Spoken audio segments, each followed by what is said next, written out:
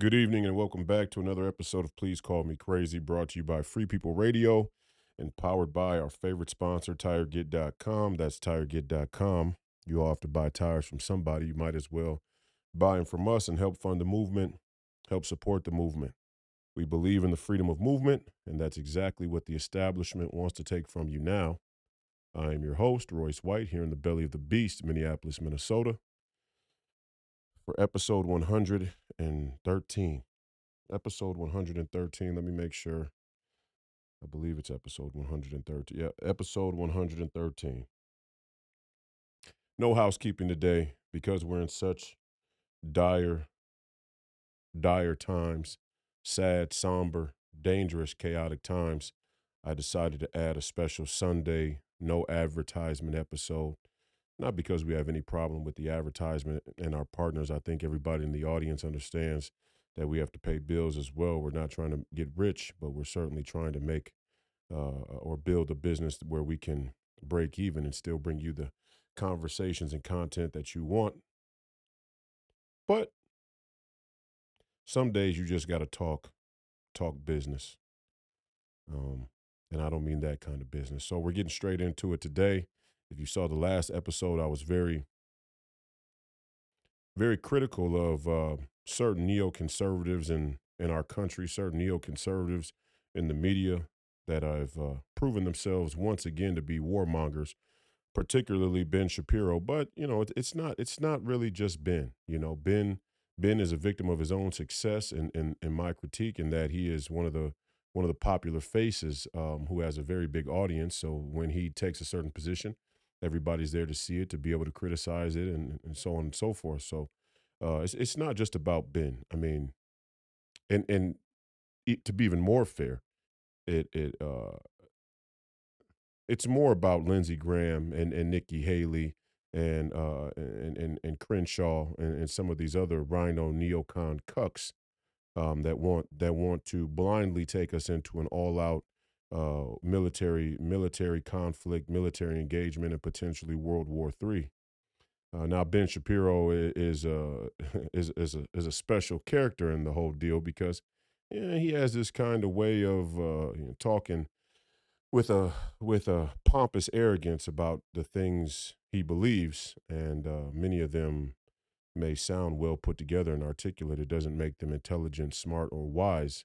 In fact, this last position that he's taken on this war effort and the conflict there in Israel has proven him to be quite um, short-sighted, to say the very least. And I want to read you guys something to start the episode today. We're going to talk more about this Israel-Palestine conflict, and I'm sure I'm going to offend more, but that's okay. That's sometimes what needs to happen. Sometimes people need to be offended. Sometimes what is considered politically correct needs to be challenged in order for us to find the proper or the correct political path. Funny how that works. This is an article that was released this morning from for in Business Insider. And now, mind you, this is Business Insider. This isn't the National Pulse. This isn't the Epoch Times. This isn't the Gateway Pundit. This is Business Insider, about as mainstream as you possibly can get. The title of the article was, "It's official. The era of China's global dominance is over." Now, the title's a little misleading because it would have you believe that China's global dominance is over. But what it goes on to explain is, in short, how China, the internal politics there in China, specifically as it pertains to the Chinese Communist Party, has shifted their focus from business, from economic rationality, is what they describe it as in the article, to political power, and more specifically than that, advanced technology and weaponry. They are going to now um, make a radical change when it comes to policy there in China, and as a consequence, foreign policy, to be a much more war-driven, national security-driven country. And and then I'll just read you a little bit from the article here.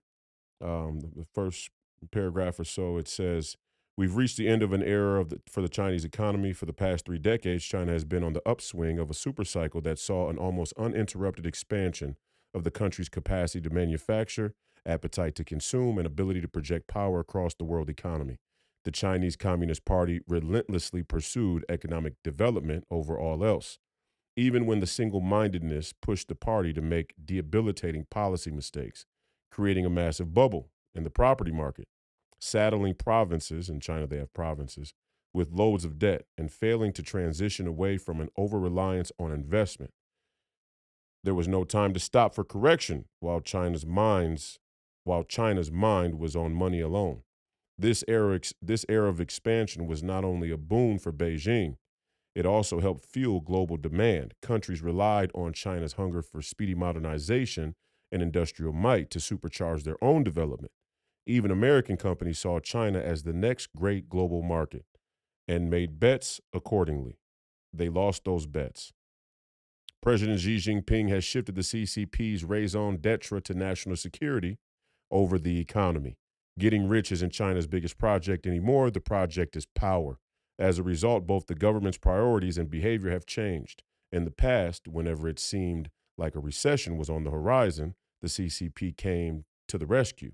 There's no hefty stimulus coming this time, nor will the explosive growth that experts once expected from China return.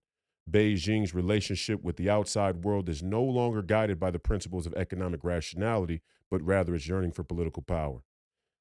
And we have a quote here.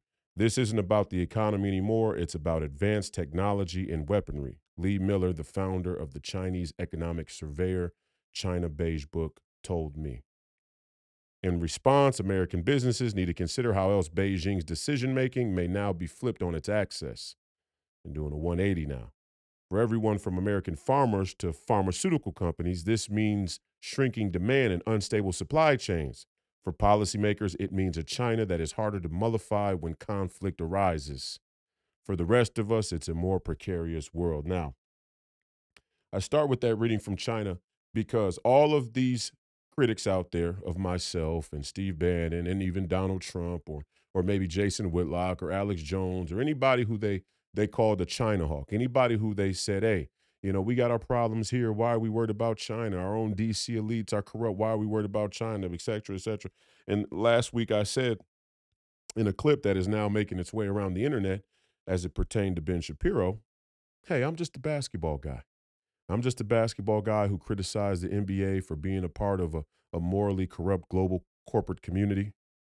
And in effect, a Ponzi scheme, a financial scam that has great moral hazard. And for example, what we're seeing right now break out there in the Middle East is a trail of money, right? A trail of blood money, a trail of crony capitalist transactions. Like I've said for a long time, I said it on War Room with Steve Bannon. I said it on Alex Jones. I said it on Jason Whitlock. One Belt Road, One Belt, One Road will have a long trail of Western receipts, and we're seeing that come to fruition. They're claiming that that's coming to fruition in this Business Insider article. And I laid it out very clear, I believe, and I use the NBA as an example because, hey, I was drafted in the NBA. I had a conflict with the NBA. It was all very public, so why not reference material that's quite personal and relevant to myself? Talk about things you know personally, right? But the NBA is an example of what many Western companies and institutions have become, and that's a financial puppet of the trail of money, the trail of receipts. And we've become over leveraged in the Chinese market. And the NBA is one of them, or at least they aspire to be one of them, which is strange because they actually don't need to be one of them. They just voluntarily chose to be one of them. And so the NBA makes money and they send money to China, and China funds Iran because, well, not only black bag money, but Iran, in fact, China buys a great deal of its oil from Iran. And then Iran openly all but admits that they want to destroy Israel. And then they supposedly or allegedly, per Hamas, train, fund, back Hamas to attack Israel. Now Hamas attacks Israel. Everybody is at a standstill in shock and awe. And America is supposed to send her money, her taxpayer dollars, her military equipment, her time, energy, and focus, and eventually her sons and daughters to fight a war there for Israel. My whole point in reading you the article, my whole point in making that connection this past week when referencing Ben Shapiro is we may in fact need to fight a war here in the near future. I'm not saying, look, I'm as anti-war a candidate as you're going to find running in the 2024 cycle besides Donald Trump. Um, Slow to war we should be, especially when we have chaos and disorder in our own nation. Yes, at the border, but I'm even more concerned about the chaos and disorder and the lack of morality there in DC from our Washington elites. I think it's a very dangerous thing to go to war when you have snakes in the wire. And we certainly have snakes in the wire here in our own country, evident in the way that our economic culture, our economic system has been over leveraged in China and made vulnerable. And right there in the article, they're saying, hey, the supply chains are going to become an issue now.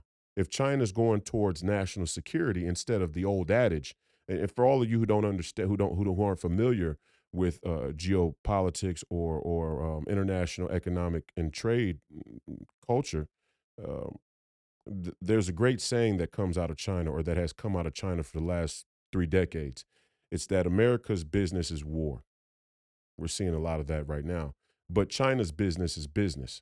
So China has fronted that their entire modus operandi, their raison d'etre, was mostly motivated by the desire to grow their economy and to modernize and industrialize China, right? So it was very business heavy. We just want to do business. We just want to make goods. We want to sell goods. We want to beat everybody when it comes to price, which China is the ultimate expression of a Marxist ideological pipe dream, right? That the entire global community, for lack of a better term, there's no real such thing as a global community, but that the entire global collective would be governed by a sort of ideological belief around resources and wealth management and the ability to produce basic goods and essentials. And China has taken that, hijacked that, corrupted that, and given everybody around the world, but particularly in the West, exactly what we've allowed them to give us, which is radical materialism, a radical materialism that existed in our own hearts, minds, and spirit here in the West, and they've taken advantage and they've played an asymmetric war. I apologize. They've played an asymmetric war with us on that front. Now they send us fentanyl or precursors of fentanyl into Mexico that eventually make their way into your communities. I'm sure there's some out there right now. I would venture to guess there are some out there right now listening who have loved ones or know somebody who has been the victim or has um, had problems with the fentanyl crisis that we now face. But it's the entire drug crisis, right?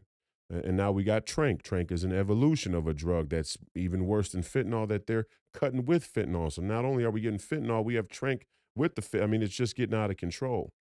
And this is another ancient or historical asymmetric war that I've been cautioning towards for a long time. I think I was probably one of the first people to say on the public stage or in the public square that this is retribution, that the fentanyl crisis you're seeing here in America is retribution for the opium war that we in effect fought. And when I say we, a lot of people go, oh, well, the opium war was between Great Britain and China. Yes, the opium war was between Great Britain and China. And then we adopted Great Britain's foreign policy. We adopted the remnants of Great Britain's colonial empire.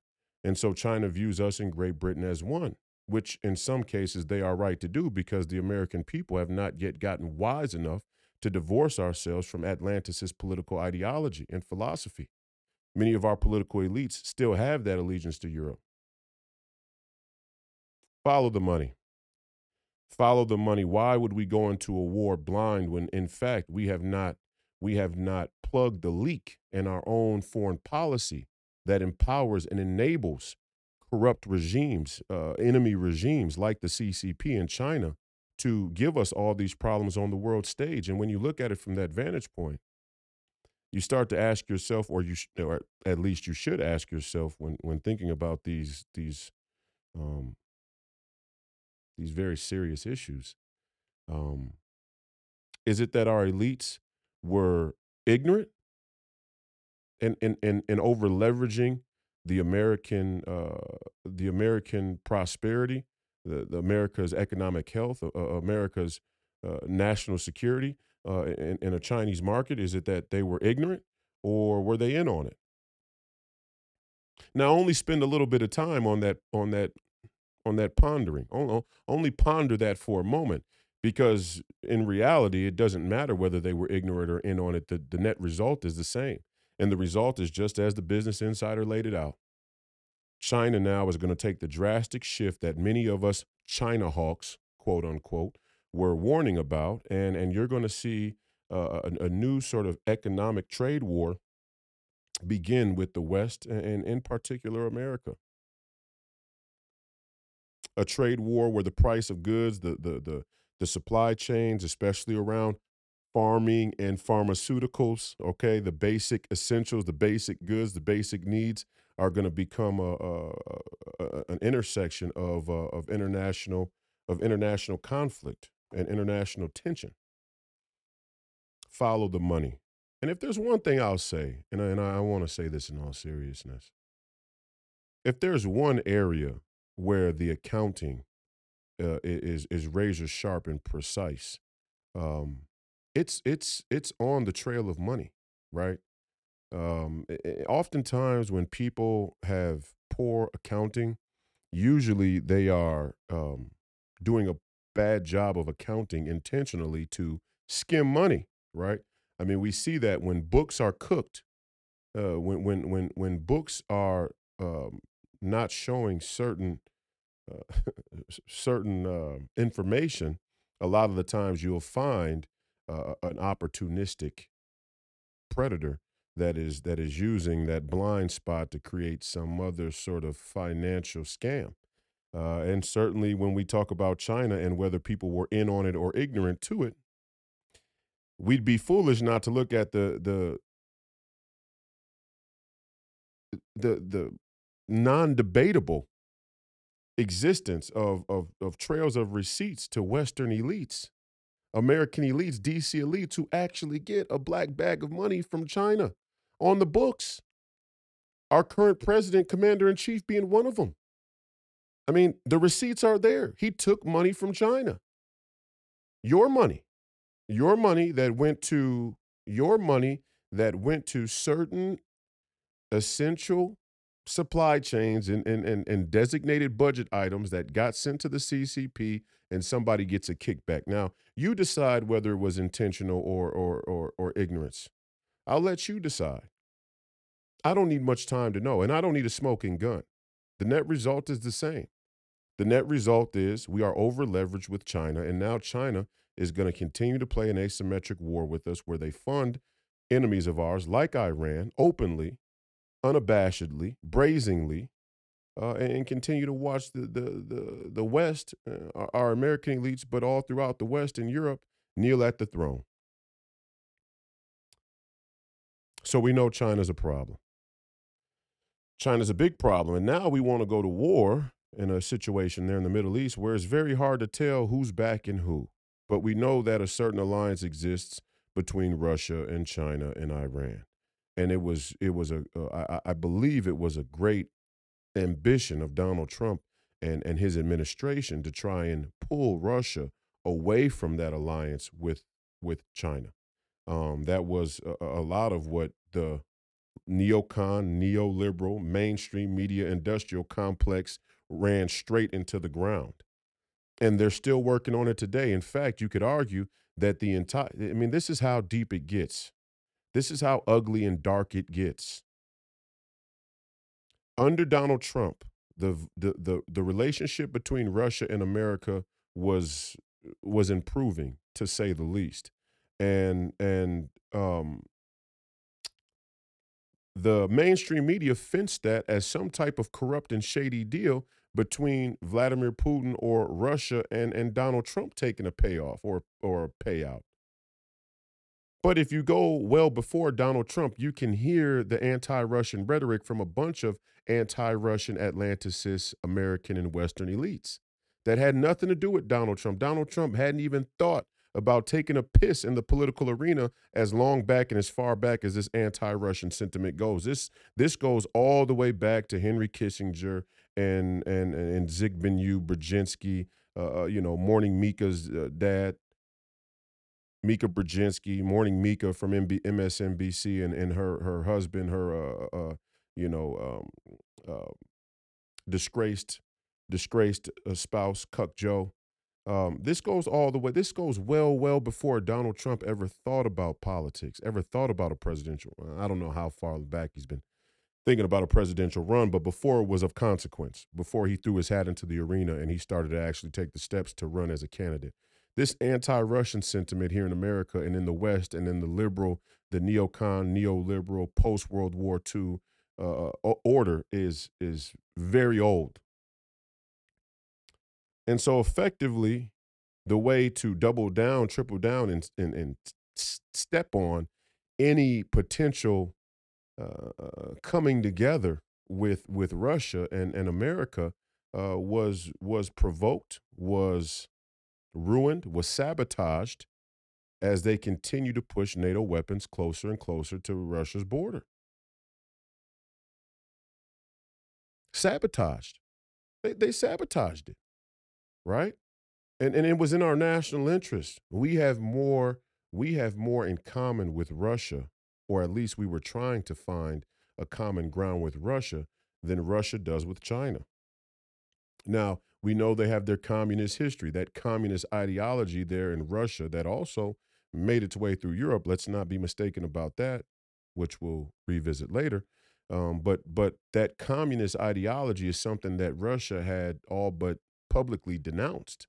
And Russia's saying, hey, I think when Vladimir Putin, when this whole Ukraine war popped off, he went before the Russian people, the Russian leaders. If you remember that press conference or that speech that he gave that was covered worldwide, he basically said, "Look, we made a huge mistake with communism. We made a huge mistake with communism." He has begun to see that communism was not a political fight about the management of wealth and resources. It was a spiritual and ideological fight about a secular society versus an anti-secular society, a secular society versus a faithful society. It was a rejection of Christianity. It was a rejection of Judaism. It was a rejection of a faith in God writ large. And that was the start of that was the founding belief that informed Marxism. Karl Marx was a German Jew whose father came from a long line of rabbis, and he is a long line of rabbis. His grandfather was a rabbi. His dad rejected the rabbinical identity, which they will say in history out of necessity because the Jews had become persecuted there in Europe and Germany already. It wasn't safe to say you were a Jew on general basis, and so Karl Marx rejected his bloodline's faith practice altogether. And Marxism is explicitly secular.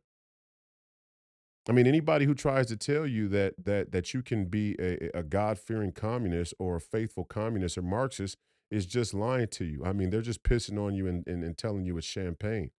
The two are incompatible. And while we're talking about Karl Marx, I think it's important right here to leave that conversation where it is. Our Russia America alliance was all but sabotaged, and now we have pushed Russia back into the arms of China in this asymmetric war between two global superpowers. And then let's just leave a pin in that. Where are we right now? We're on the brink of world war, right? And I want to say here again my thoughts and I think it's important to say this every time because people like to twist the words of those who are trying to tell the truth, a tough truth, an uncomfortable topic to even discuss and deal with. My thoughts and prayers are with the people there in Israel that were affected by Hamas's attack. My thoughts and prayers are with the people in Palestine who are now suffering the airstrikes and the other counter attacks from Israel. My thoughts and prayers are with everybody in the region who are going to be affected by the chaos, disorder, and violence. My thoughts and prayers are with all the people all around the world who are affected by the asymmetric warfare and in some cases the all-out blatant kinetic warfare that is taking place at the behest of kings and kingmakers and political elites. My thoughts and prayers are with those who are affected by things and circumstances that are unnecessary. And I'm not saying that war is always unnecessary, but I am saying that this particular war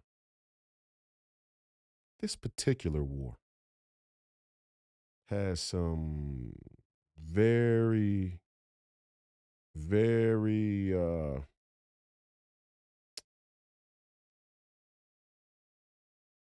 strange circumstances. Strange circumstances, strange timing all around the board. And look, I was the guy who said free the Uyghurs. And I said the other day on the podcast, look, Muslims don't scare me. I have friends who are Muslim, friends and family who are Muslim, people who I love, people who I consider family.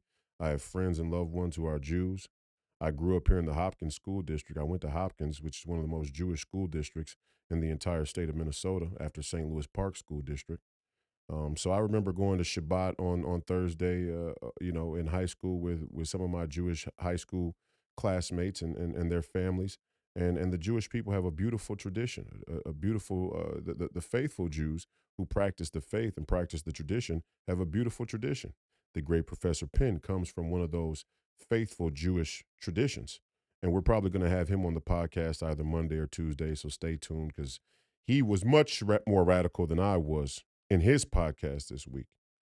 And if you want to hear it straight from someone's mouth who comes from that culture, who has that cultural identity, who has that historical family faith tradition, please go subscribe to the Professor Penn podcast and listen to him in the last few days talk about his view of this conflict and this war. It wasn't pro-Palestine, but I'll tell you this: he was very critical of Zionism in general. And I say that, and I kind of preface where I'm going now with that piece because um, it's a fact. It's just a fact that the early um, thought leaders, the intellectual forebears of the Zionist movement were heavily influenced by Karl Marx and Hegel. Um, you can go right into their, you can go right into the accepted mainstream narrative about the inception of Zionism and that entire ideology, and you can see that nobody is hiding the fact that there was great synergy and influence in both directions between Zionism, the Zionist movement, and the Marxists and what would eventually become the communist movement. Um, Many people who became Zionists or who were the forefathers of Zionism were impacted, documented the influence and impact from intellectual thought leaders like Karl Marx and Hegel of the time. So Zionism, and it's hard to even talk about this at this time without seeming insensitive. We're trying to politicize this latest conflict between Israel and Palestine, but how could you not talk about it in political terms? It is an almost explicitly political matter. And the strange thing about this matter is we live in a postmodern secular society for the most part, but many of your would-be elites and thought leaders try and fence this as a holy war. And there is that element to it, but make no mistake about it, it's still political. And it's strange that in most cases where everybody wants to keep the conversation secular, want to accept that in this one particular geopolitical crisis, it's just holy. It's nothing political about it. It's very political. I beg to differ, respectfully. I beg to differ. This is a very political matter.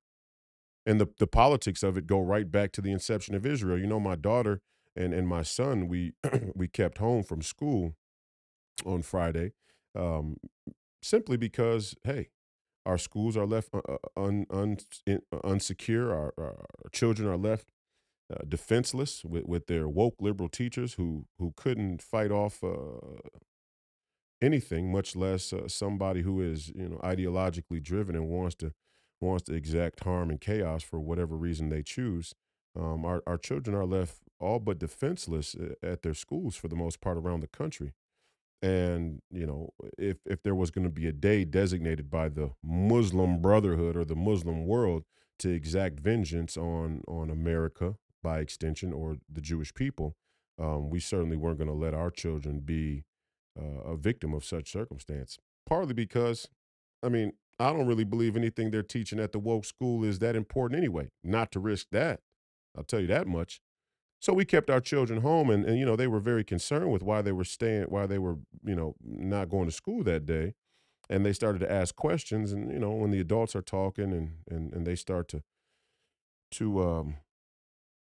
concern themselves with with the conversation,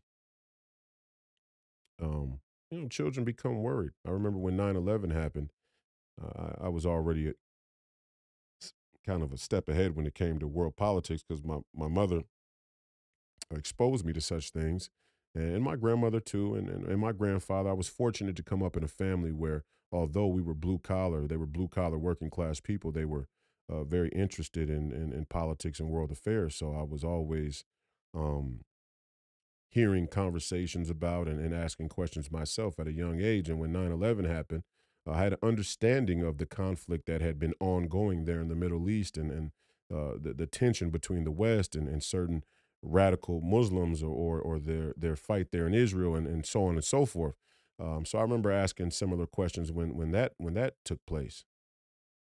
And I'm not here to create any false equivalencies between America's 9/11 and Israel's latest attack, like many in the mainstream media are doing, especially Nikki Haley. And when they're doing that, it my natural instinct is to reject it on face value. And we'll talk more about that. But anyway, so we kept our kids home. We kept the kids home from school, and my daughter, got a preliminary history lesson on what took place.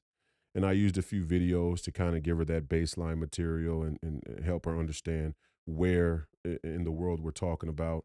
And one of the programs showed the early map, the 1948 map, after the UN had sort of put their hands on the matter. And she asked me a very basic question that made me, kind of chuckle inside, but in all seriousness, think to myself, this is political. And quite frankly, it's not so complicated. I mean, it's complicated as all world affairs and political crisis can be.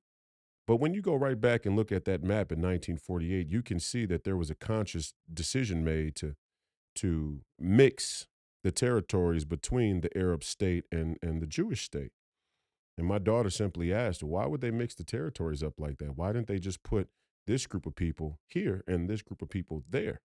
And I told her about Jerusalem being an international and holy site, and she said, "Well, why didn't they just make the international holy site, a kind of shared territory between the two of them instead of smack dab in the middle of the Arab state?" And I think that's a rightful question for us to ask at this point, right? I mean, when we go back and we look at the earliest map of how these two places were split up, it seems a little conflict inviting to put Jerusalem, the three religion holy sites, smack dab in the middle of the Arab territory. Don't you think? I think so. My 10-year-old daughter seemed to be able to figure that out. And you can come up with all the excuses as to why. I mean, the land of milk and honey, this territory was more farmable than that territory, and these people were already here and they wanted this and that and blah, blah, blah. Cui bono, who benefits?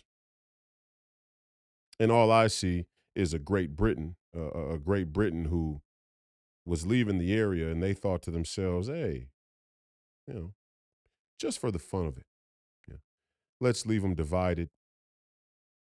Let's leave them divided so they're easier to conquer. One theory. One theory is that this whole thing could have been somewhat avoided, could have been much easier to manage, could have been much easier to handle had the initial inception of Israel been thought out from a geographical standpoint. But we are where we are. Hey, who am I? Who am I to say? What I will say is this.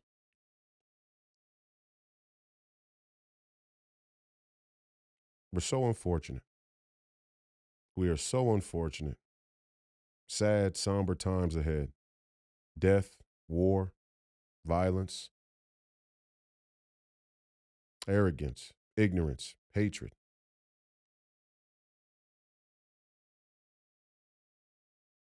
All being paraded around, all being paraded on the main stage under the spotlight, being brought to the podium, with people making the claim that these things in some ways are necessary.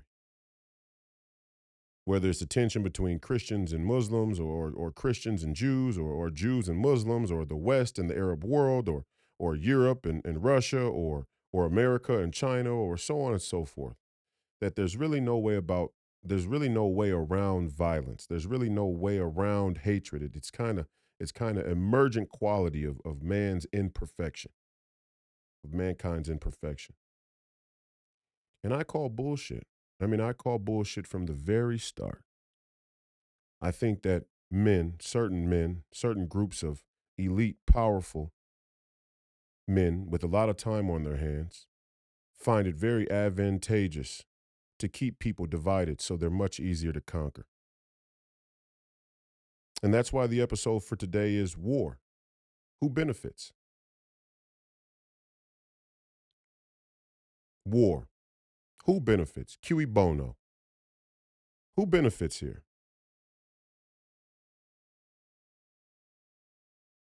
Last week I said, that evil, wicked, evil spiritedness isn't always direct. It isn't always one to one. Sometimes creating the circumstance for mutually assured destruction is the way that evil likes to work. And we've certainly created that now. If we didn't already have it brewing and growing in the war conflict between Russia and Europe there in Ukraine, or the impending war and conflict there between China and America and the surrounding more Western friendly Asian countries such as Japan, Taiwan, South Korea, we had to pull the number one geopolitical hotspot into the equation. And now people are losing their fucking minds. They're losing it. People are fucking losing it. There is no that all reason, all rationale, all resemblance of restraint, of mercy, of forgiveness are thrown out the window, which is why you should be slow to war. And nobody's condoning what Hamas has done. And the very suggestion that calling into question the overall circumstance of this conflict somehow means or is equivalent to condoning what Hamas has done, or condoning terrorism, or radical Islam, is a bullshit story. And all you got to do is look at the people who are pushing the bullshit story, and you can tell it's a bullshit story. I mean, give me a break. Fuck Nikki Haley. Fuck Lindsey Graham. Fuck Crenshaw. These neocon fuck these people. They want you to believe this is a one-sided, easy to understand holy war between people in a radical faith that want to kill every last one of us. White lies, black truth. Sometimes the truth is told with malicious intent.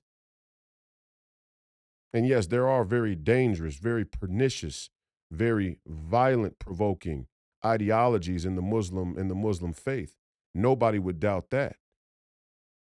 Nobody would argue that. Even those who practice the Muslim faith on the world stage have had their own criticisms of the radical element of Islam. and the element that sort of breeds the ground for this Islamic terrorism. But don't act like Israel's innocent. Don't think that you can spit in my face like I'm an idiot and tell me that Israel is innocent, or tell me that the West is innocent, or tell me that Europe is innocent. Whose war is this? This is not America's fight. We adopted Great Britain's foreign policy. We adopted the protectorate, the protectorism over Europe. We adopted the position of power, being the captain of the ship in the NATO alliance. We adopted that. This is not our war. And don't let any of these neocons or these rhinos try and tell you this is our war based on some holy alliance that any other day they pay no service to.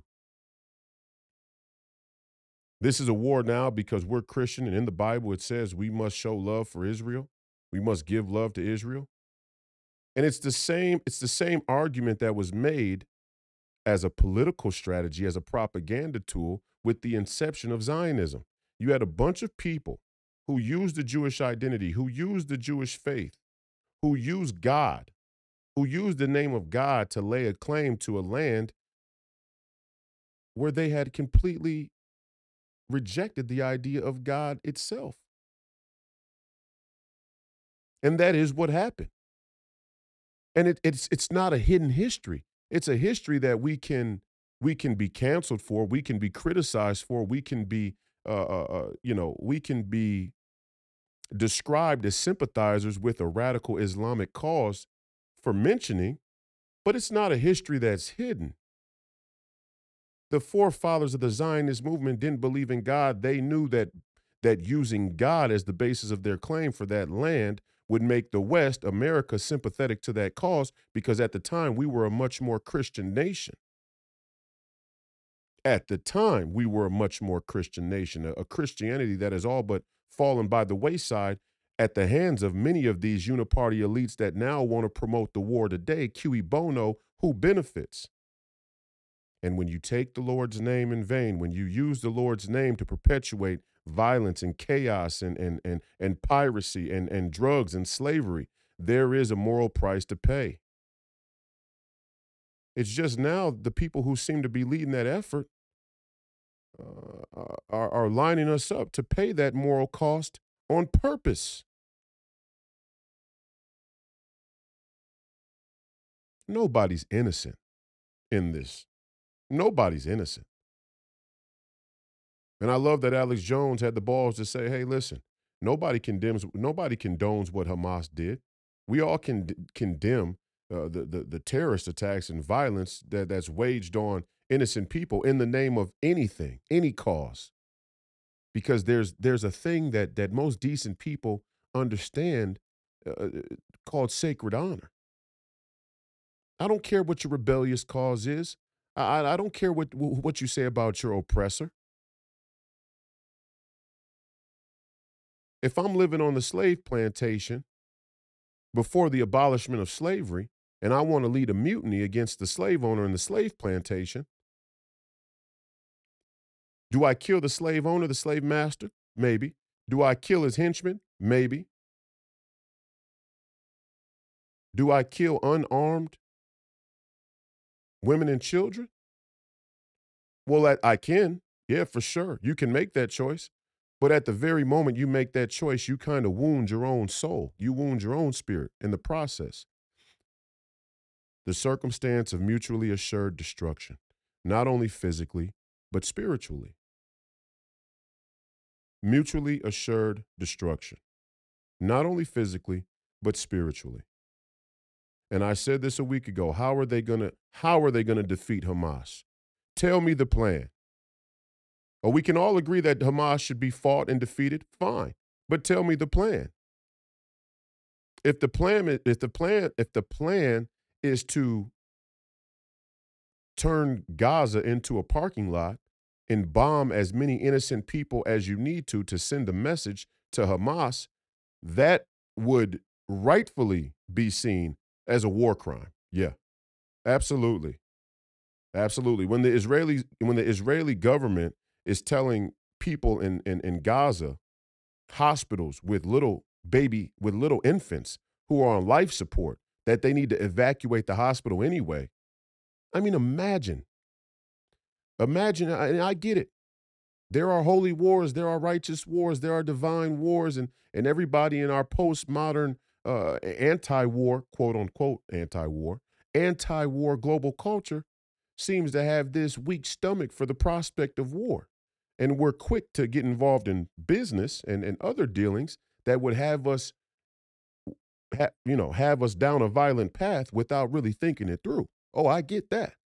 And when the time comes and you haven't thought through that end result of your choices and the shit seems extreme, I get that sometimes that's a sacrifice many people are going to have to become comfortable with. Not a circumstance that's unrelated to what American citizens may have to choose here shortly, or all of us around the world when world war is on the table. But we'll talk about that in a moment. Imagine how fucked up you have to be. Imagine how fucked up you have to be to tell a hospital in enemy territory that has proof,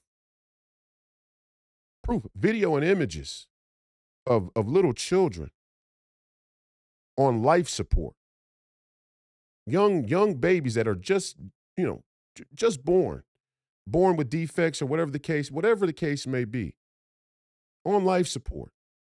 And you tell the hospital workers, you tell the doctors there, you tell the parents there that they still need to evacuate and what? Leave the children? Pull the children from life support? Kill the children? I mean, this is the type of moral hazard. This is the type of moral culpability that can only be laid at the feet of a metaphysical spirit, an evil metaphysical spirit, a wicked metaphysical spirit that would love nothing else than to create the circumstance of mutually assured destruction. Mutually assured destruction in the physical sense, but also in the spiritual sense. Your life will be lost, but spirits will be damned in the process as well. Moral hazard. It's not just a financial term. It's a social, cultural, and political term.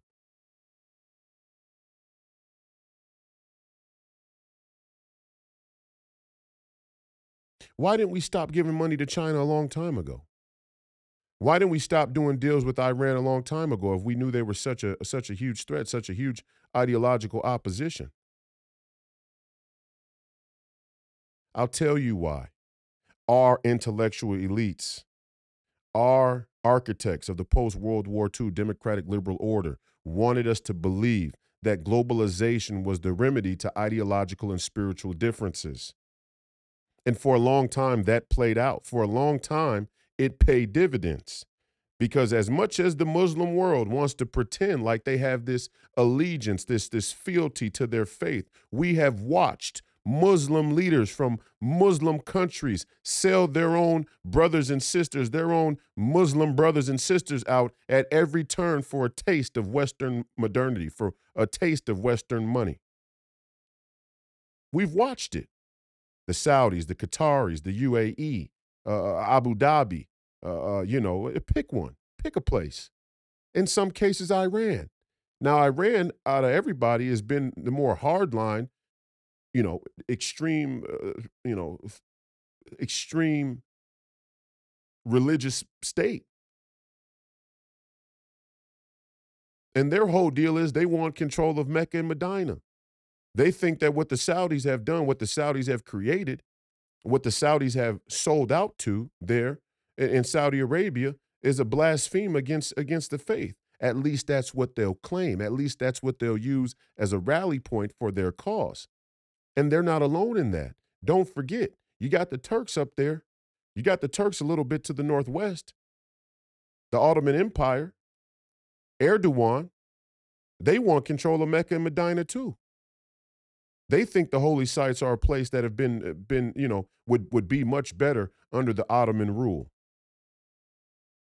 So you do have you have an internal spiritual fight going on, or spiritual war going on between the Muslim factions, between Muslim faiths or variations of the Muslim tradition: Sunni, Shiite, nationality, ethnicity, Saudi, Persian, Ottoman, Turk. The Palestinians, they have their own culture. The Egyptians, and I told you all the other day, you have to understand your history about some of these cultures. Some of these cultures don't view themselves as Arab or Muslim. Some of these cultures view themselves as their own race. They are the big there is no affiliation. They're their own country, they're their own player. The Egyptians, they view themselves as Egyptians. They have one of the oldest civilizations in the world. One of the oldest civilizations known to mankind. And they carry that air of superiority about them, especially as it pertains to other people in the region who share their Muslim faith, the Palestinians being one of them. Don't let the Egyptians tell you that they're not opening up Egypt to the Palestinians because they're trying to force Israel to send aid, like they're the altruistic player in the deal. The Egyptians don't want the Palestinians because when push comes to shove, they only care about Muslim faith to a certain extent. The Egyptians view themselves as their own race. The Turks view themselves as their own race, a remnant of an Ottoman Empire that was as great as any in human history. The Persians have been at war with the West. The Persians have been at war with the West since the times of the Greeks, and then it was the Romans. The Persians view themselves as their own race. I mean, let's stop calling it Iran. Let's call it what it is. It's Persia. They're Persians. And they carry that air of superiority about them. And then the Saudis, the Arabs, the real Arabs, they carry that air of superiority about them. And this region right here is so conflicted. There's so much history. There's so much baked in bad blood on so many sides. Cui bono, who benefits by lighting the match? That's all I ask. That's all I ask you to ponder. Who benefits from this? And the main question you should ask yourself is, do you benefit? Do you benefit from this war, from this exploding into a world war or a multi-regional war there on the Eurasian landmass? Do you benefit? Do you, the American citizens, benefit?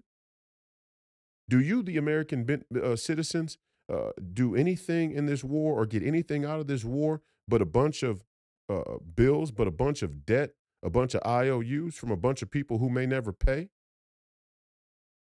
Who benefits? Tell me. Ask yourself right now. I mean, you can talk about it being a holy war and the Muslims are coming, or whatever. Who benefits from the war? And even if you want to say that you're going to eradicate, Islamic terrorism, we've been down that road before, and we did not eradicate Islamic terrorism. Much more difficult task than we've promoted it as. But yet the military can fly their B-2 bombers over Palestine, over Israel, show a force. Show of force. Now we got the circumstance we need to justify while your uniparty DC elites are going to come together to make sure that they can purchase 200 B-21 Raiders, the new version of the B-2 bomber that's currently in production.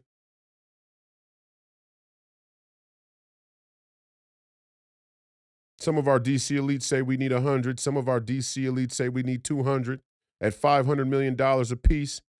Hey, $1 trillion. $1 trillion just for the B-21 Raider fleet. And man, that thing looks menacing. I mean, you talk about a death machine. And part of your American citizenship, part of that American pride, part of being in the West, being here in America, gives you this sense of security. I saw a lot of memes. I saw a lot of videos saying, or kind of jokingly, mentioning that Hamas or the Middle East or radical Muslims are going to find out why Americans don't have free health care as the B-2 bombers can be seen flying in the sky. Well, number one, that's not why we don't have free healthcare. Number two, yes, yes, we can play the patriotic music. We can continue to allow the neocon rhino establishment, the neocon neoliberal uniparty DC establishment to parade American patriotism around as a justification to superfund the military industrial complex. Absolutely. But what about when the B 2 bombers are going to be flying over our own homeland because the Patriot Act will eventually get so wide in its tentacles that it uses MAGA supporters or Donald Trump supporters or America First supporters or Christians or vaccine deniers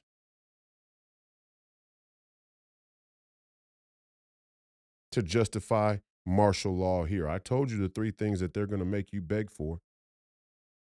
Plague, disease, viruses will make you beg for vaccines.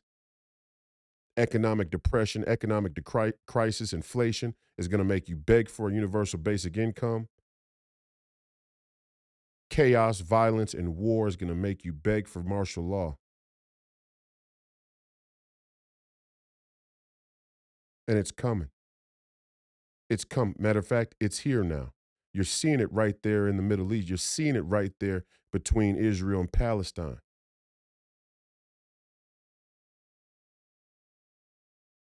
Not condoning Hamas, not condoning radical Islam. I'm asking the question, what are we going to actually do here? Because throwing ourselves at radical Islam has not worked thus far. It at least it hasn't gotten the results that we say we wanted going into the thing, whether it was Iraq the first time with Desert Storm, whether it was Iraq the second time with weapons of mass destruction, whether it was Afghanistan, where we go to find bin Laden, but we end up dominating the poppy trade. Nobody wanted to mention that. Right. Everybody fails to talk about that inconvenient history now that we're on the brink of another war march into the same region. The poppy trade exploded. Woof. America getting poppy by the pound for dirt cheap, right? Feeding the beast, feeding the high, getting people high, feeding the pharmaceutical industry. That China now is going to pinch because while we took the poppy, we still had the manufacturing there in China. We didn't even have the decency to pay the American citizen back by bringing the manufacturing of those pharmaceutical goods here from our piracy war march. We sold the American people out on a moral basis to go into the war, then took the poppy trade, and then we sold them out a second time to give it to China. And then to cap the whole deal off, we leave Afghanistan in a disgraceful, despicable, disastrous exit and leave the poppy back to the Chinese or the Taliban, who's gonna, they'll sell out to the highest bidder, and $90 billion worth of military equipment that probably will make its way to the front lines of Iran or Syria or Palestine or wherever. I mean, you got to ask yourself,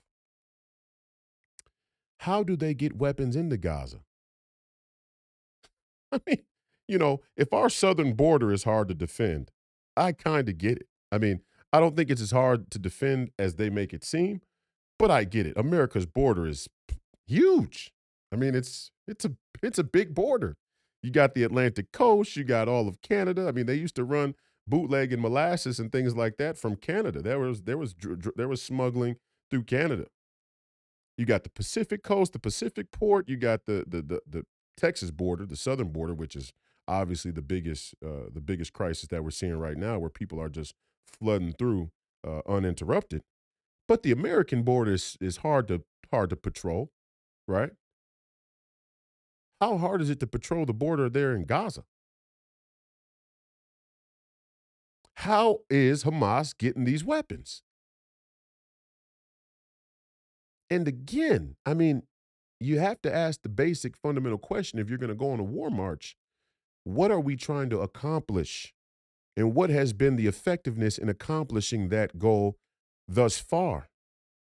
And I'm not saying that the final answer is, well, we're not going to do anything because we haven't had success. That would be a non sequitur too. I'm not saying we don't do anything, but let's take a moment and figure out what we should actually do. What actually moves the needle? And my caution back about the American culture and the American DC elite, the crony capitalist DC elite, who drape themselves in the flag anytime it's any and every time it comes time to pay the military industrial complex. Well, everybody likes war all over the world when America has the football in their hands. You know, there's an old saying in the neighborhood, ain't no fun when the rabbits got the gun. Ain't no fun when the rabbits got the gun. And we all sort of like to view Northrop Grumman or Raytheon or Boeing or Lockheed Martin as these patriotic military industrial complex manufacturers and contractors. Yeah. Yeah, their fealty and allegiances is to America as long as America has the football. But in a post-American dominance, in a post-American society, global society where America is on the decline or the bottom falls out, you'll see how quick the military industrial complex's allegiance shift. These people aren't patriots. The people there at Raytheon, they're not patriots. The people there at Lockheed Martin, they're not patriots. They're mercenaries. They're mercenaries for hire. Prove me wrong. Now, am I saying there's not a patriotic person amongst them? No, I'm not saying that, right? We don't talk in absolutes like that on this show. But I'm saying my opinion, my feel of the military industrial complex manufacturers and contractors, such as Boeing and Lockheed Martin, is the level of weaponry and technology that they hold in a post-America dominance on the world stage. Your head's going to spin when you see how fast their allegiance and fealty changes.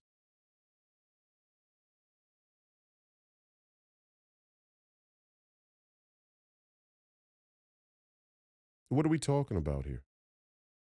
What are we talking about? So Hamas attacks Israel, and now Israel kills 70 women and children. Now the number's up to 3,500. Estimated 3,500 Palestinians have been killed in the counter airstrikes. Is this a pathway to peace? We got neocon rhino cuck motherfuckers saying stupid shit like a war to end all wars.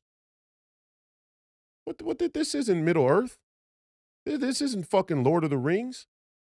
You know? What the fuck are we talking about here? A war to end all wars. The only war that will end all wars is a nuclear war. The only war with the potential to end all wars is a nuclear war. There ain't no war. There ain't no ground war. There ain't no airstrike. There ain't no bomb run. There ain't no door-to-door ground invasion that's going to end a war for good.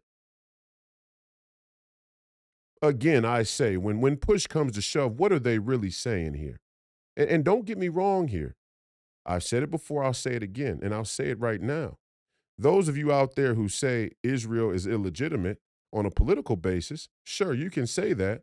But the reality is that Israel fought a war, a three-front war, for a disputed territory. That's the truth. They were given that land by the crown with a very strange UN agreement, United Nations agreement, and they had to fight a war for that territory. And don't forget, in the beginning, they were still fighting Great Britain. The Jews were not only fighting the Arabs, they were fighting Great Britain in that area still, until Great Britain decided to pull out completely. And they fought a war again against three invading nations. This was the Yom Kippur War. Egypt, Syria, Lebanon, they all attacked Israel on the same day. Israel won that war. When you come to a place and that place is disputed by two men, and those two men have a duel to the death, and one man is left standing, I guess that man gets to claim that land, doesn't he? Old human rules, right? Since the ancient times. There's a bone there on the ground, and we both say it's our bone, and we're going to fight to the death. If there's a carcass there and two lions want that carcass and they're going to fight to the death, either one lion's going to submit or one lion's going to end up dead, and I guess that carcass belongs to the other lion at that point. And that's what happened to Israel. So it's my opinion that Israel's legitimacy rests upon it winning that war. Now, people will counter that and say, but they couldn't have won the war without Western resources or support. Absolutely. I mean, you can make that claim. You can make that claim. Fine. And you could also make the claim that now what goes around comes around, and the Arab world or the Muslim world, even if they've coalesced under false premises, are now going to rise up and exact revenge upon what they view as a Western incursion of their territory. That certainly seems like what we're dealing with now, for sure. Yeah, absolutely. All can be true. What are we going to do here in America? Who does it benefit? How does it benefit us?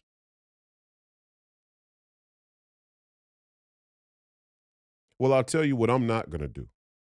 What I'm not going to do is let the uniparty DC elite tell me that dissidents within the House, dissidents within the United States Congress, dissidents there in DC, the political minority such as Matt Gaetz and the other seven, need to be weeded out by a change of rules, by a change of rules that allow the uniparty to come together and do their warmonger business. And that's exactly what's about to happen.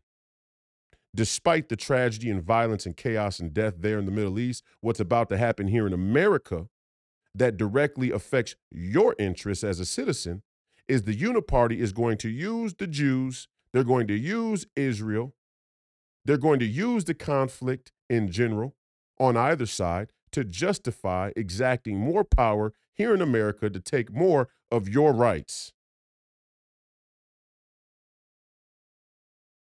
They're about to change the rules so that a Matt Gaetz and a minority, a few dissidents to the mainstream narrative, to the corrupt status quo, can't use the power of the minority to disrupt the flow of money and corruption in Washington, D.C.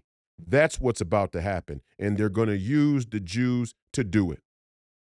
They're going to use Israel to do it. They're going to use your sympathy and weak stomach for violence and death to do it.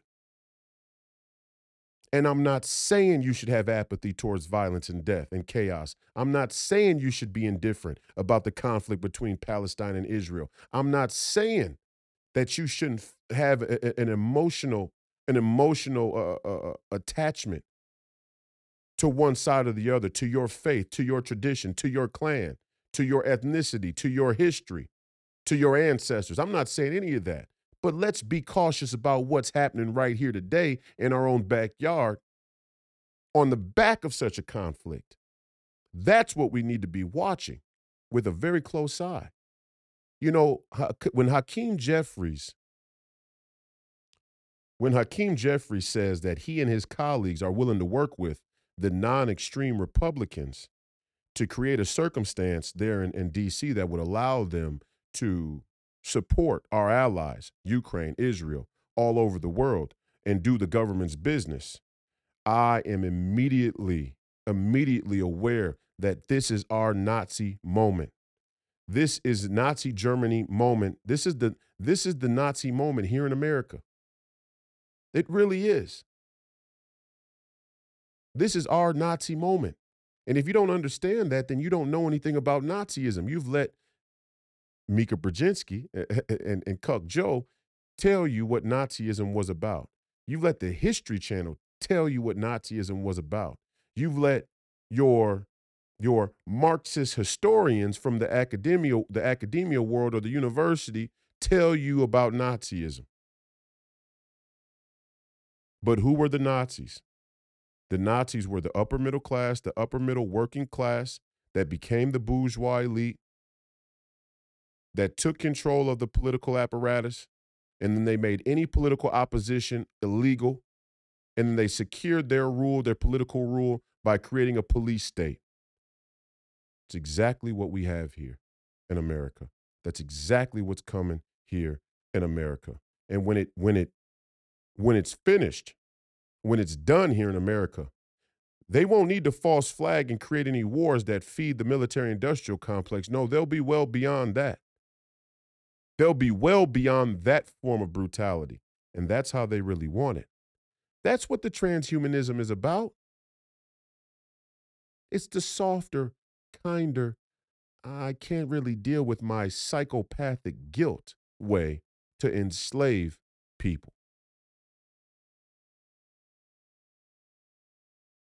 We don't want to have to kill them all. Let's just get them high so nobody's really watching. So we don't have to deal with the shame of looking other human beings in the eye and telling them that we did this for a humanitarian reason. It's this whole climate change racket. I mean, if we really wanted to stop this crisis right here, right now, people keep asking me, well, what's your solution? Are you just going to let the Muslims run wild? Are you going to let the Muslims just have their way in the Middle East with all of our friends and allies? They're not going to stop. They won't quit. They won't stop. They're committed. Yeah, okay. Yeah. For sure they have shown they have some commitment. But I've also seen a bunch of Arab and Muslim leaders sell their people out for the right price. And I also know that if America would pump oil, if America would simply pump oil and stop buying goods from the Chinese, we would cut off one significant pathway or corridor for this asymmetric war that we now find ourselves in. But the Gaia freaks, the Mother Earth freaks, the Save the Planet climate change freaks are running a political Ponzi scheme and cultural scam to tell you that the planet is facing imminent danger, but the same motherfuckers are going to take you into a nuclear war? Are you fucking kidding me? The same climate change advocates, the same Save the Planet advocates, the Greta Thunbergs of the world, the Al Gores of the world are flying around on private fucking jets, staying in the Swiss Alps, telling you that the planet is on the brink of destruction because you drive in an American muscle car or a Ford pickup truck. That the planet is facing imminent danger, but they're all in for a nuclear war. Oh, fuck you people. I can't even believe people believe this shit. Am I saying that there's not a problem with the climate? No, I'm not saying that. Am I saying there's not a problem with the environment? I'm not saying that either. But what I am saying is the way that the narrative is being used to handicap America in a geopolitical jump ball and asymmetric war with China is quite significant. The entire rest of the world is going to stay on oil. The entire rest of the world is going to stay on oil-driven energy, and America is going to become the altruistic player that basically handicaps us, deindustrializes us in a modern global war. Give me a fucking break. Pump the oil. Pump the oil. And another thing, evacuate the Jews. How about we have a great migration of Jews to America? Where the fuck is Europe in this whole deal? I mean, where is Europe? Honest to God, where is Europe in the whole deal? See, what they don't want to talk about, once again, is I take you back to Donald Sterling, right?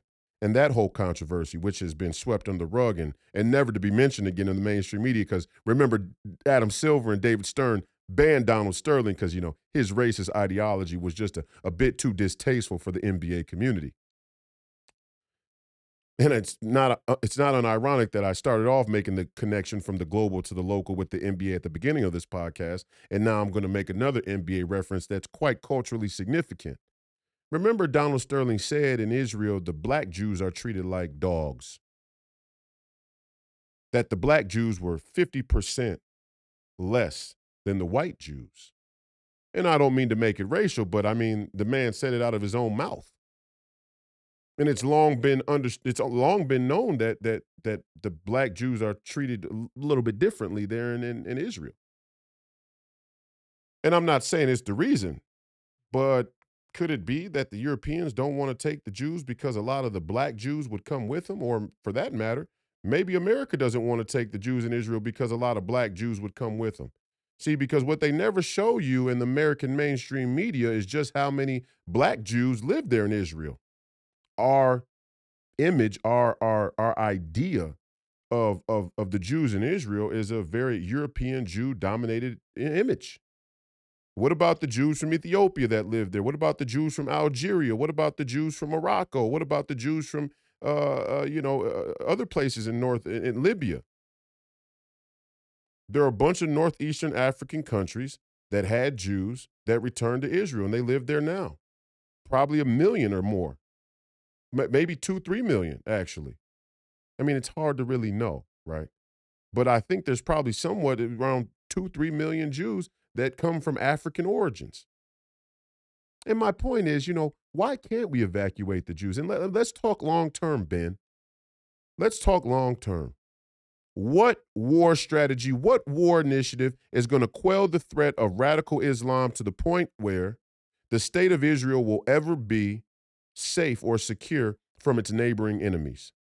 And if the worst happens and the entire Arab or Muslim world rises up in this ideologically driven effort to kill and slaughter and defeat and wipe out the entire state of Israel, what is America going to do about it? I mean, honestly, what do we plan to do about it? We're going to what? Bomb the entire country of Iran, 90 million people? I mean, you start to sound like you're promoting genocide. All of you. All of you sound like fucking psychopaths. You people are so intemperate. You people have no restraint. You have no real sense of basic humanity. You were never meant to lead. You guys don't have the temperament of leaders, of real leadership. Yeah, there's war, there's skirmishes, there's conflicts that break out. Yeah, of course, absolutely. Everybody understands that. That doesn't give you the green light to just do as much mass carnage and destruction as humanly possible. What part of this is going to restore balance and order and restraint and diplomacy and reassurance to that region? Nothing. That's why the Nikki Haley's and the Lindsey Grahams and Crenshaw and all these other neocons are openly saying a war to end all wars. This war leads to Iran. Unconditional support for Israel. No, we should support Israel. Israel has a right to exist. They have a right to fight for their own freedom and to exist, to fight for contested territory. Absolutely. We fought a war here, right, against Mexico for contested territory. And if Mexico wants, Mexico has the right to fight us back to this day for that contested territory. I don't think they'd be successful, but they have a right to try.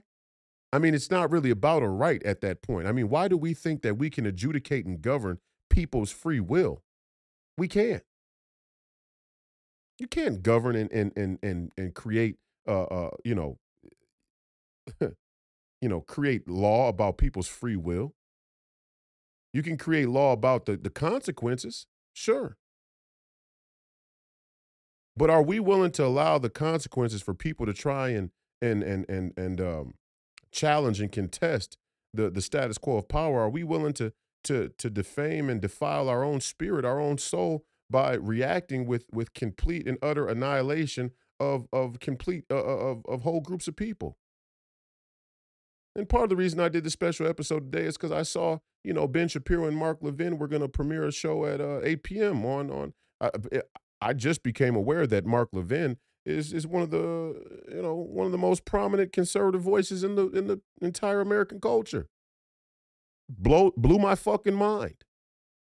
It absolutely blew my fucking mind that Mark Levin is taken seriously. And I'm not saying that he doesn't say some things that are true, but he's going to show his colors here tonight with Ben Shapiro. He's going to call all of us out there who question the legitimacy of this coming military conflict and war effort and war machine and warmongering military industrial complex, DC elite shills. They're going to call all of us crazy, extremists, disloyal, anti-patriotic, anti-Semitic. I'm not anti-Semitic, and that's why I'm going to have my good friend, one of my best friends in the world, a man who's a mentor and like a father to me, the great Professor Penn, talk about it from his own perspective as a Jew. And guess what? They'll still say that he's a self-hating Jew or self-loathing Jew, or they'll say that, he's, you know, anti-Semitic. I mean, they'll just come out and call Jewish people anti-Semitic. What about the black hats there in Israel who say that Israel's illegitimate on a holy basis? And again, I take you back to the early history that Israel's claim to that land is based on a holy context, but it was done by people who absolutely and unequivocally rejected God. So there is some illegitimacy to that, and the more religious, faithful black hat Jews there in Israel have been saying that for a long time. That's not my call to make. I mean, that's for God to decide. I don't want to. I don't want to dare to involve myself in matters of the supernatural at that level. It's not for me to decide whether the state of Israel is legitimate or not. I mean, with all respect to the black hat Jews, there's a level of arrogance in that's somewhat alarming. Pump your brakes. Relax. Relax. I mean, that's a tall order. And all of us make the mistake in these times of using the Bible or using the Torah or using the Quran as a means and way to justify our own imperfections, our own imperfect impulses. Pump your brakes. Slow to violence in the name of God. Let's be slow to violence in the name of God, because you run the risk of using the Lord's name in vain. And I think there are a lot of Muslims using the Lord's name in vain. And I think there were a lot of Zionists who used the Lord's name in vain. And I think there were a lot of early American settlers and slave owners that used the Lord's name in vain. And I think there's a lot of Christians, 501c3 Christians, using the Lord's name in vain today. A lot of people using the Lord's name in vain. And the time for judgment may be near, but maybe not. I don't know. I don't know when the great judgment's going to come. For each of us individuals, it's going to come on the day you stop breathing. I'll tell you that. Your judgment's coming regardless. The great judgment, the great revelation, nobody knows the time or the place when Christ is going to return. But your individual judgment will happen on your individual day of atonement, and none of us know when that day could be. That could be on your way to work in the morning. Car runs a red light, blast your car into 1,000 pieces and you with it. Hey, Day of Atonement's here, buddy. What'd you do? And some of these people don't believe in God anyway. And not only some of these people who are openly atheist or secular or, anti-human or transhuman, not only them, some of these people who profess a profound and devout faith practice don't really act like they believe in God either. I mean, let's just be honest. No sacred honor. No sacred honor. And their level of judgment is so harsh. I mean, we've become so judgmental as a culture, haven't we? In general. See, I'm not here to judge you on your moral basis, on a moral basis, really. I mean, not in that little ticky-tack picky sense, like they want to do Donald Trump. Oh, Donald Trump, how can he be a Christian? He was this or he was that, blah, blah, blah, blah, blah, blah. Who's all in for a nuclear war? Let's start there. Who's pro-nuclear war? Raise your hand. If you're pro-nuclear war and you want the you would like, or you're okay with seeing the instant incineration of hundreds of thousands, maybe millions of people, raise your hand. I have we'll start with questioning the morality of you motherfuckers. And then we'll work our way back. We'll work our way all the way back to the everyday common citizen who, doesn't say their Hail Marys, for example, or doesn't keep the Sabbath holy, or doesn't pray 5 times a day, or whatever the case may be. Who's all in for a genocidal, psychopathic nuclear war where nobody really even knows or can tell me what it's about? Show me, raise your hands. You people's morality, I have great, great, great, great comfort in judging. Honestly. This leads to nuclear war, and they all know it. They all know it leads to nuclear war. I mean, and part of you just starts to think, are they pushing us to a nuclear war on purpose? Cui bono. Who benefits? War. Who benefits? Nuclear war. Who benefits? Am I saying Ben Shapiro and Mark Levin want nuclear war? No. But are they useful idiots in the agenda? Possibly. Seems very easy to play on their emotions, doesn't it? You bring Israel into the mix and people just lose their fucking minds. Why? Because the Israel-Palestine conflict is the hottest button there is in our entire human civilization. There is not a political issue that is more charged than Israel and Palestine. I mean, it's right at the root of the entire global political narrative. And that wasn't an accident, in my opinion. United Nations, Security Council, the Insecurity Council. Am I saying Israel's to blame? No. Am I saying the Jews have been used? Absolutely. Absolutely. The Jews have been used. Americans have been used. Black people have been used. Muslims have been used. The Chinese people have been used. The Russians have been used. The Saudis have been used. Everybody's getting used. Everybody's getting played. And we have no leadership that can stand up right now and just say, hang on a second. Hang on. And I get it. Bullets are flying. We're in the fog of war. And that's part of the danger of the fog of war. But we can't respond off of impulse and emotion. Any other time, any of these people, I mean, I just find it funny that your Ben Shapiro's of the world are the famous proclaimers of facts don't care about your feelings. Facts don't care about your feelings until it's Israel. And then the facts are impacted by your feelings. Because the fact is, we have not won a ground war in Asia in the last 60 years. We have not won a ground war on the Eurasian landmass in many years, since the Korean War. I mean, and even that, right? I mean, North Korea still threatened to put a nuclear bomb up the ass of the West Coast. So, I mean, did we win the Cold War? I don't know. I mean, it certainly would seem that there was a great pause to the Cold War. There was a great pause to the Korean War. But all checks are going to be, all balances are going to come due now, aren't they? Questions.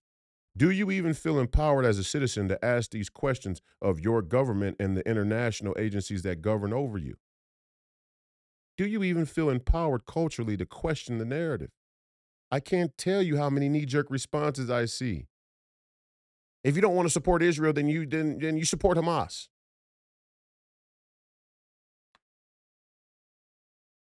Or if you don't want to support Palestine, then you're a Zionist.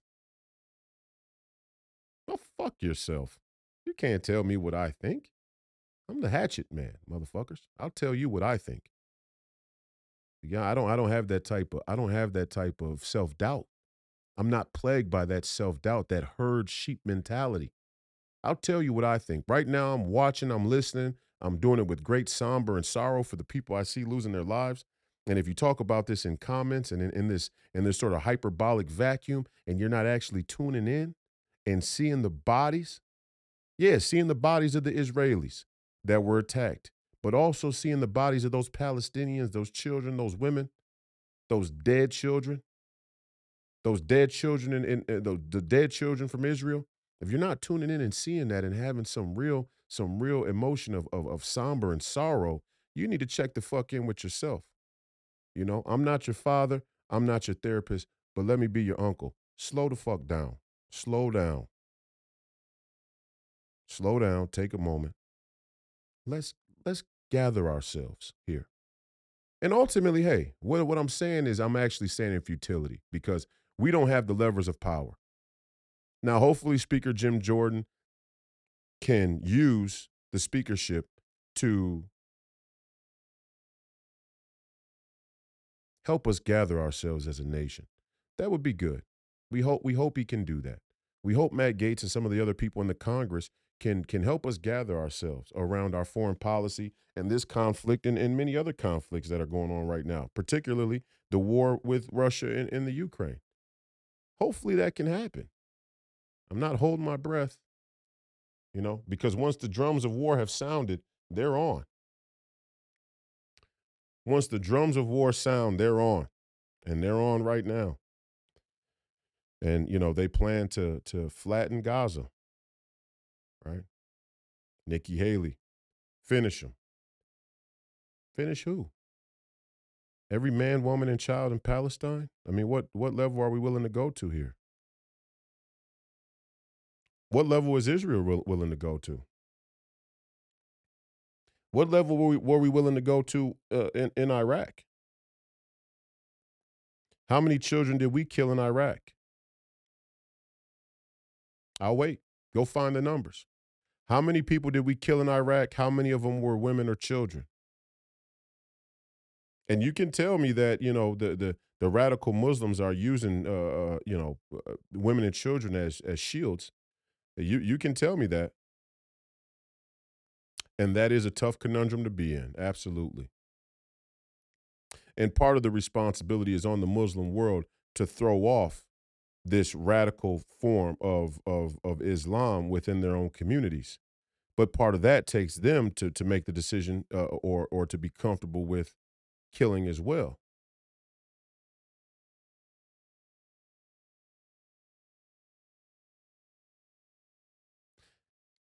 And the narrative about Islam not being a peaceful religion and this attack as a symbol of Islam not being a peaceful religion, I think I'm going to call bullshit here as well. Uh-huh. Saying the Muslims are coming is a great way to get white suburban folks back on board with the military industrial complex. And again, I'm not caping up for the Muslims. I'm not saying that I'm a Christian. I don't agree with their ideology. I certainly don't agree with their faith practice.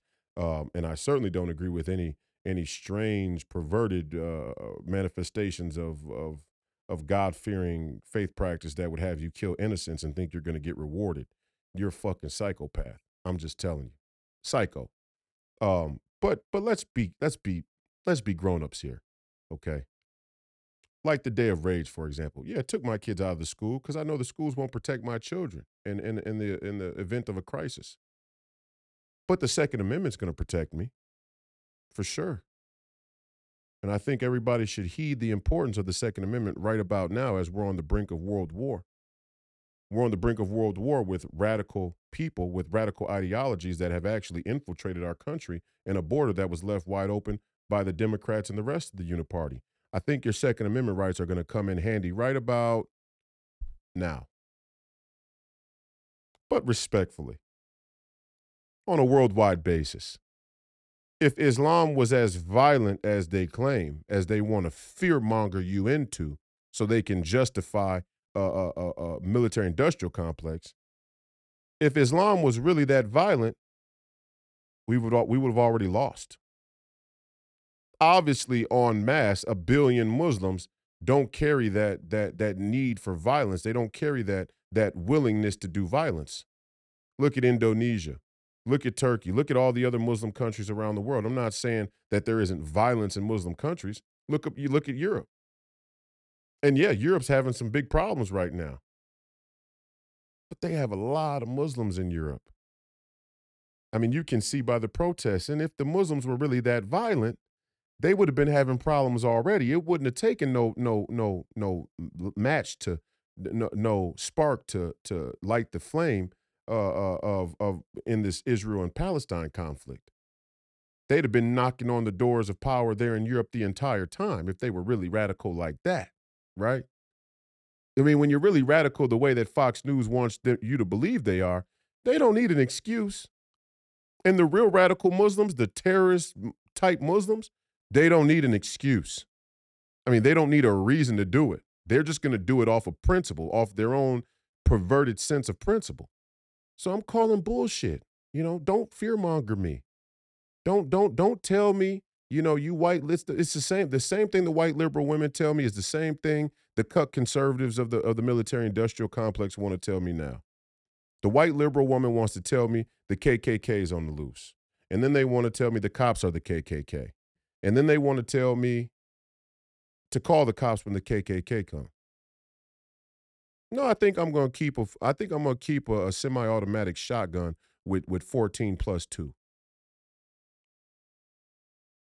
with some slugs in there. That's what I think I'm going to do.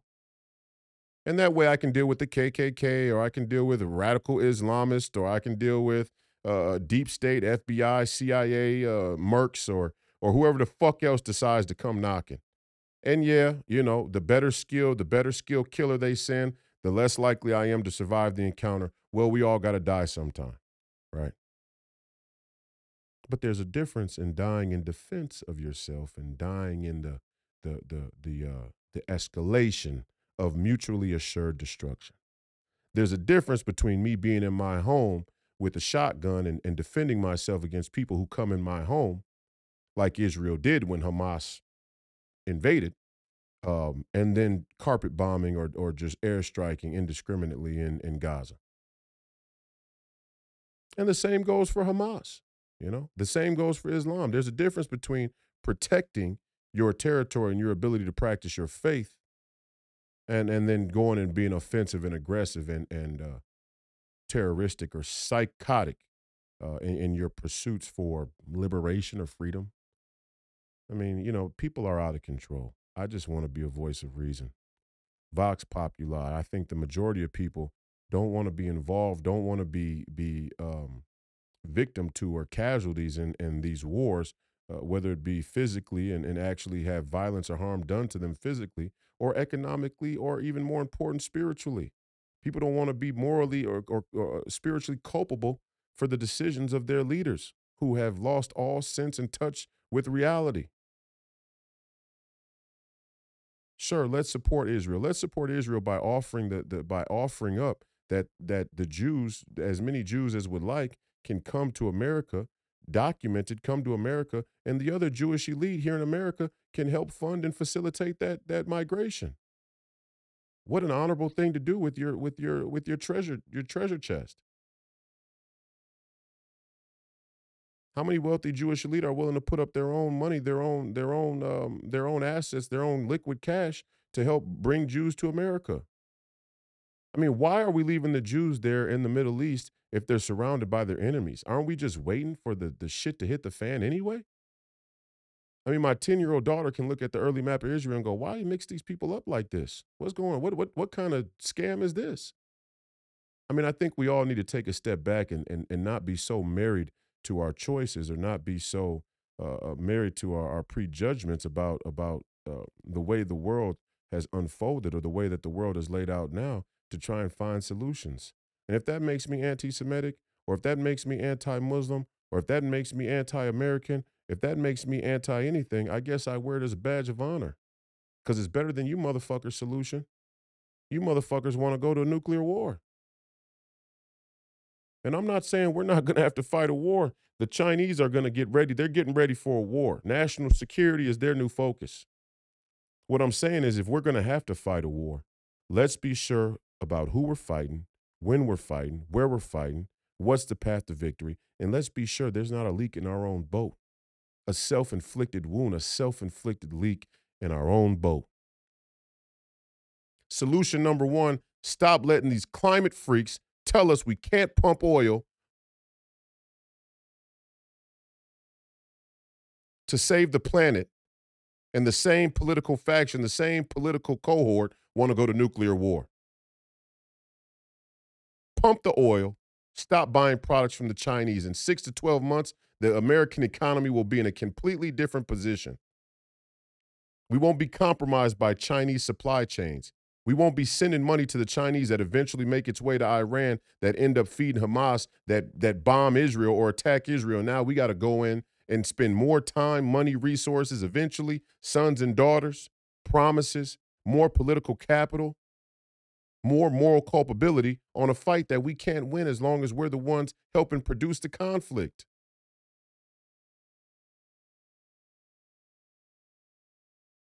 The shit seems basic to me. How about you? Feel free to drop a comment. This is the Sunday special ad-free episode. War, who benefits? Episode 113. 113 of Please Call Me Crazy. Another episode brought to you by Free People Radio and powered by our favorite sponsor, TireGet.com. Our thoughts and prayers are with everybody there in Israel.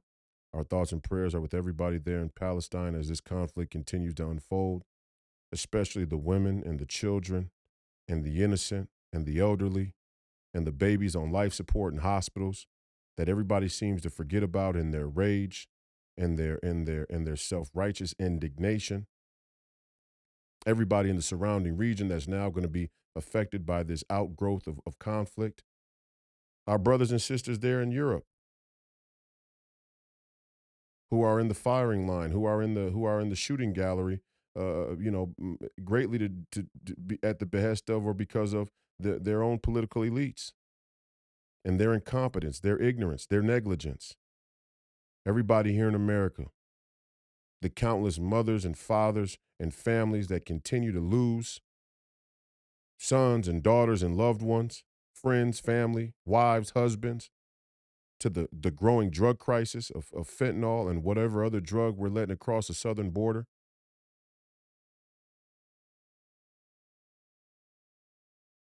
The countless people who are affected by the growing number, the growing amount of violent crime in our major cities, in the black communities, the mothers and fathers that continue to have to bury children, young children, teenagers who are caught in the crossfire of violent, needless, senseless violence in our communities, in our black communities.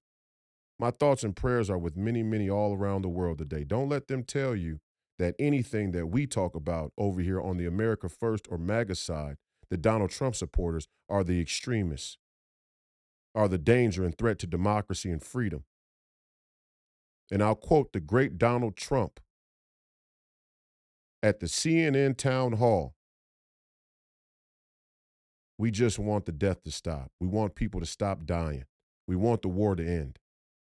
We are an anti-war movement. We have become the anti-war movement. Go figure.